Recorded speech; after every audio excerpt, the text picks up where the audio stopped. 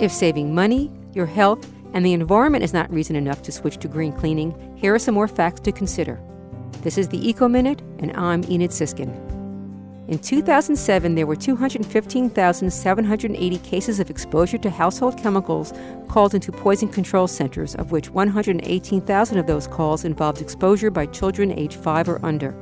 There are 17,000 petrochemicals available for home use, of which only 30% have been tested to see whether they are actually safe for human health and the environment.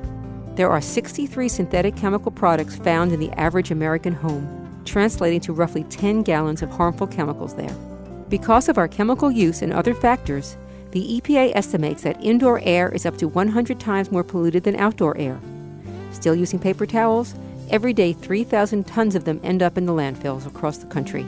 More information, go to WUWF.org.